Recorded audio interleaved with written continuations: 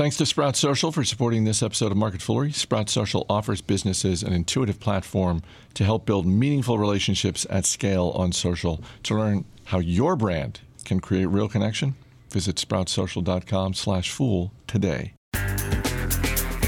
It's Wednesday, June 19th. Welcome to Market Foolery. I'm Chris Hill. Joining me in studio today from MFAM Funds, Bill Barker. Thanks for being here. Thanks for having me.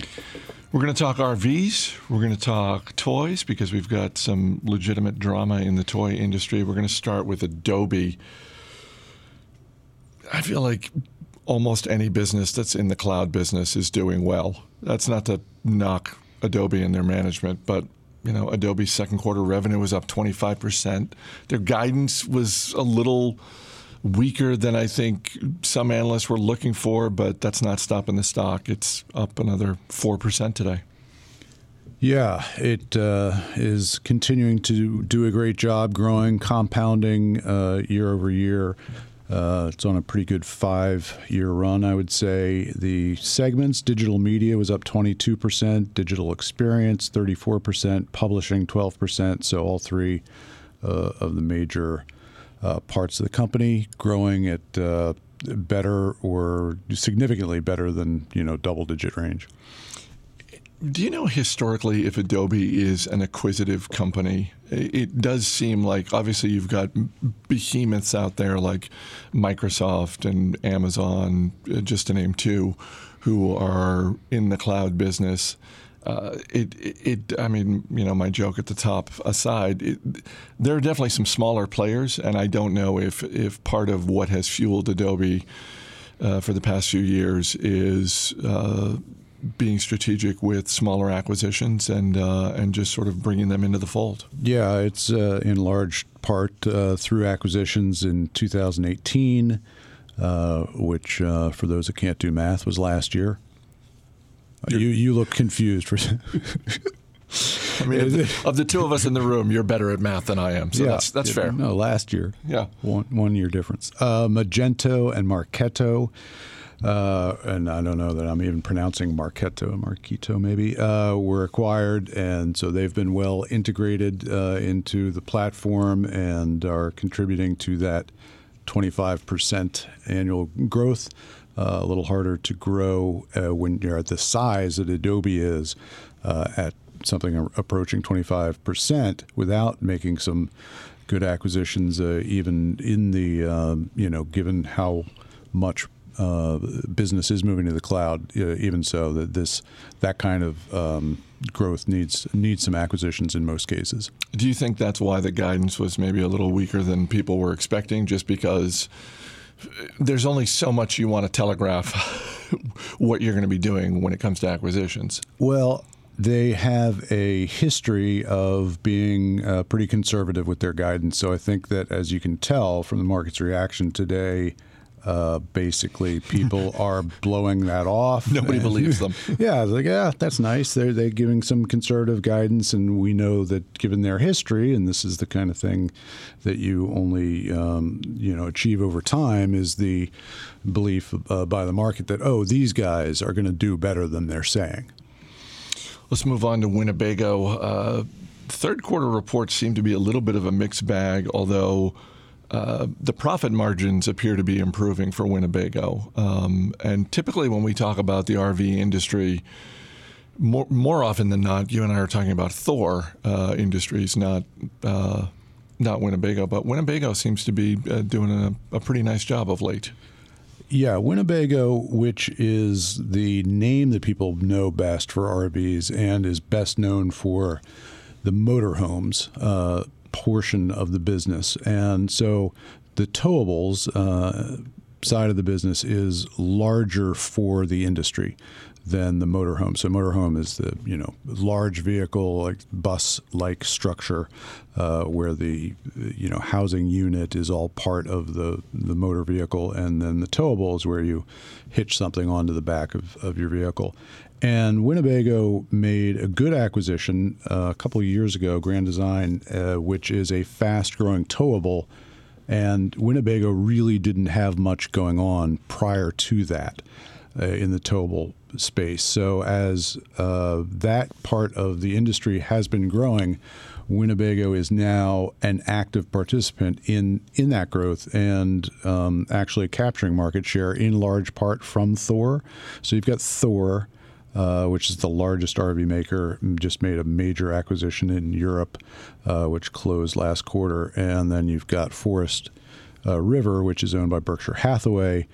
Those two are far larger than Winnebago, which has now grown to about 10% of the market. And then there are a few scattered players that are not especially meaningful beyond that. But Winnebago also has done what a lot of players in the industry are doing, which is diversifying into the marine segment. They acquired Chris-Craft, which is probably known to many as a designer of beautiful wooden boats that are sort of timeless and elegant, and that's a good thing to do, is to have some diversification, because the RV industry ran into a lot of trouble last year when dealers overstocked early in 2018, and a year later they're still working down the overstocking. And so Winnebago's numbers on their face are not great, but they are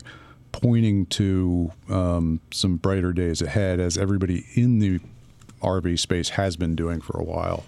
The acquisition that Thor made that you mentioned in Europe, is that a diversification play, or is there some RV maker in Europe? In large part because of where I live, when I think of RVs, I just think of RVs here in America. I don't necessarily think of Europe as necessarily a big market, but I'm happy to be proven wrong on that. Well, they're more in the smaller vehicles than you see in the U.S. They're in many parts of Europe, smaller roads and not quite the car culture that we have, but they are a big camping culture. And so they're more sort of camper-sized things. And yeah, there's a decent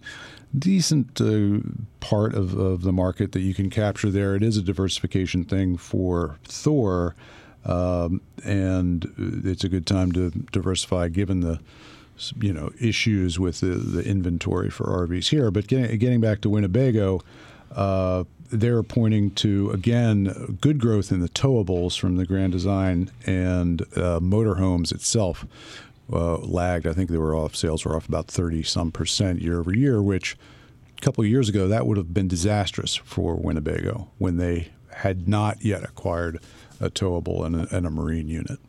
Yeah, it's not. I mean, for as well known as the Winnebago brand is, this is not a big company. I think it's like $1.25 billion in market cap. So, but it's nice to see that they're both diversifying their revenue stream, and because of that, starting to improve their financial picture.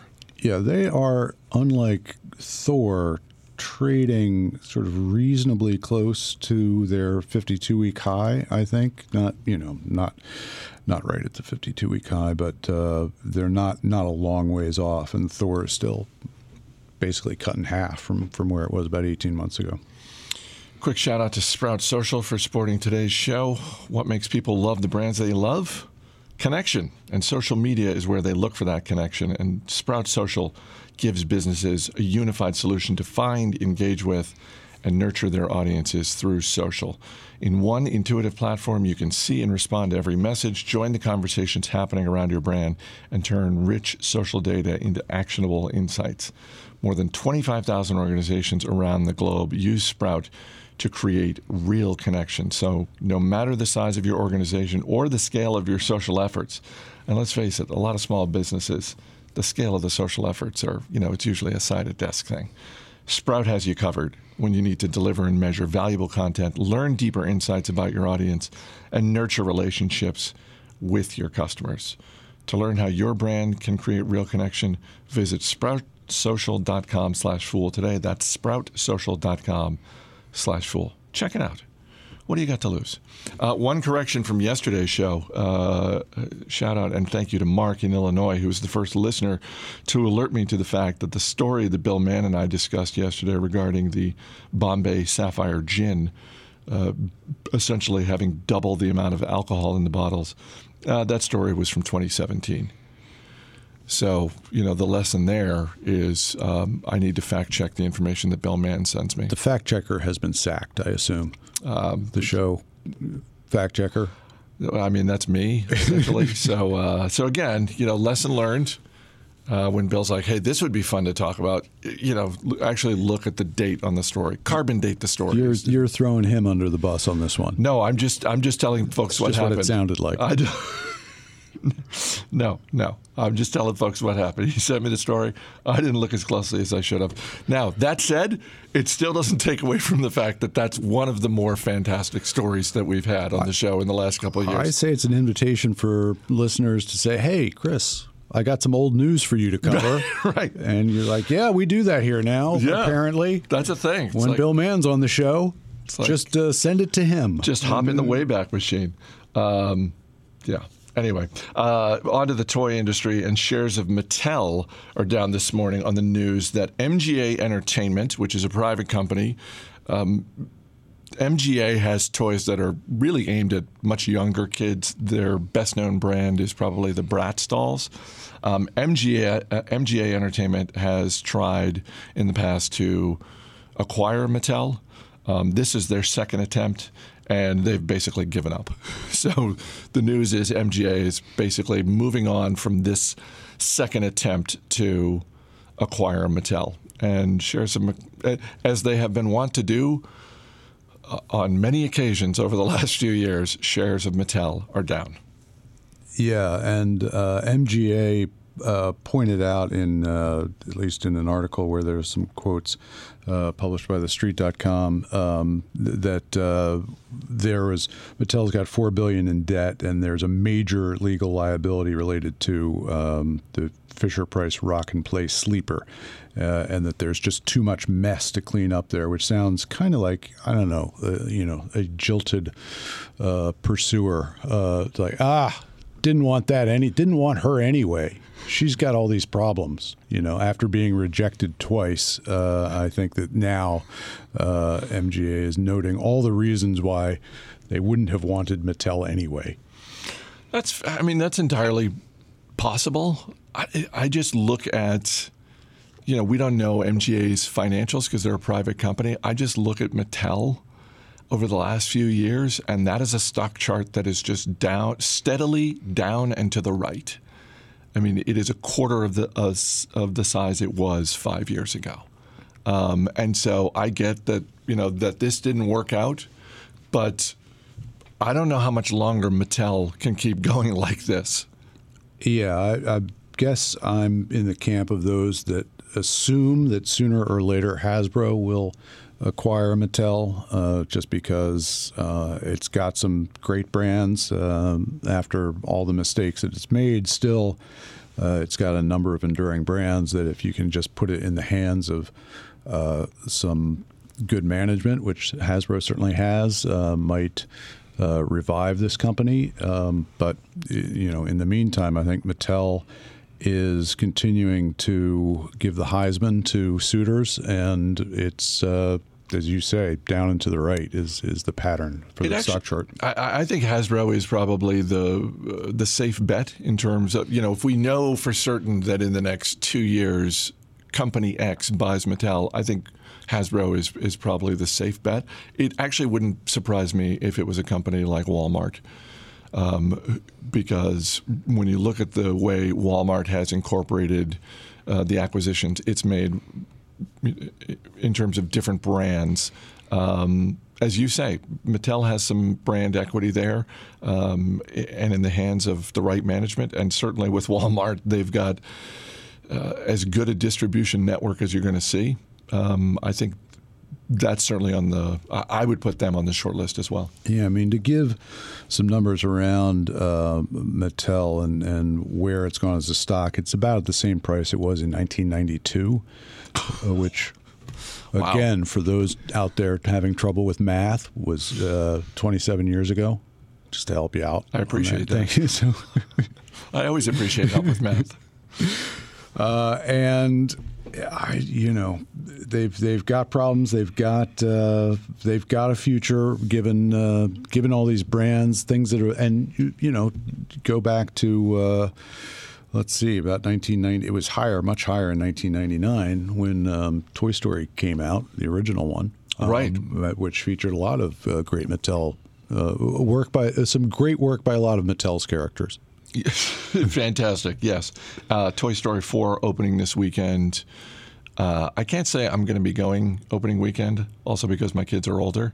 But it wouldn't surprise me if they were like, "Yeah, no, let's go see this." Maybe not opening weekend, because I think right now Toy Story 4, for any Disney shareholders who got slightly nervous at the train wreck of an opening that Dark Phoenix had, fear not, because here comes Toy Story 4, which is projected to do at least, I think, somewhere in the neighborhood of $200 million at the box office opening weekend. They're certainly doing a lot of promotional work around it, but as you were saying earlier this morning, the voice talent that they've got. I mean, this is now a franchise that Pixar strikes me as one of those companies that if they went to anyone and just said, "Hey, would you come do 3 lines in a studio for this?" Anyone's going to say yes to this. And the voice talent that they've got for this one, I mean, it's not just sort of the usual suspects with, Tom Hanks and and company, but Jordan Peele, Keegan-Michael Key, Christina Hendricks. You were telling me, I was unaware of the fact that they've got. Talk about the Wayback Machine. They've got Carl Reiner and Carol Burnett and Betty White. And Mel Brooks. It's really, they are locking up like, the Mount Rushmore of great comedians, which would include for many Mel Brooks and and Carl Reiner and Carol Burnett. And Betty White has had a hell of a second, third, and fourth act for her career in the last 10 years, although great for decades before that as well. And I think that expands the audience quite a bit, even if they are all just showing up for a couple of lines. Boy, the talk shows will eat up any appearance to promote this that Betty White or Mel Brooks might show up for. What did they do for? I'm asking you like I'm expecting you to have the answer, and I don't expect you to have the answer. But this is a first. I didn't know this was ever going to happen for me on this show. I'll ask anyway. Do you know what they did in terms of replacing Don Rickles? Mr. Warmth. I do. I do know what they've done. They are using archived audio. Oh, really? Oh, yeah. Fantastic. Because, Don Rickles, that's a really tough voice to replace. That is very tough to replace. And I take this from the Wikipedia page, which has got this great chart of all the different people that have done the voices for everybody over all the years, and there are all these sort of additional non-theater released parts of Toy Story shorts and sort of pieces that were maybe a holiday special or something, so that you can see who did the voices for those, because it wasn't the big stars. But it's remarkable, the depth here, and it'll be nice to get a last little bit from Don Rickles. You know what? Now I'm seriously considering going opening weekend, in part because I'm looking forward to Key and Peele as sort of the plushie toys, and then Keanu Reeves to go back to Canada, hopefully to make up in some small way for yesterday's mistake with the Canada story being 2 years old. Keanu Reeves voices a character named Duke Kaboom, who is Canada's greatest stuntman. That alone is what the price of has me thinking about plunking down whatever a movie costs these days. I think it's $58 for a single ticket. But yeah, but you can expense that because it's research. Little for thing your we show. like to call research. Yeah, God, you got a budget for that, right? I knew I had you in here for a reason. You can read more from Bill Barker and his colleagues. Go to mfamfunds.com. Thanks for being here. Thanks for having me. As always, people on the program may have interest in the stocks they talk about on the Motley Fool, may have formal recommendations for or against, so don't buy or sell stocks based solely on what you hear. That's going to do it for this edition of Market Foolery. The show is mixed by Dan Boyd. I'm Chris Hill. Thanks for listening. We'll see you tomorrow.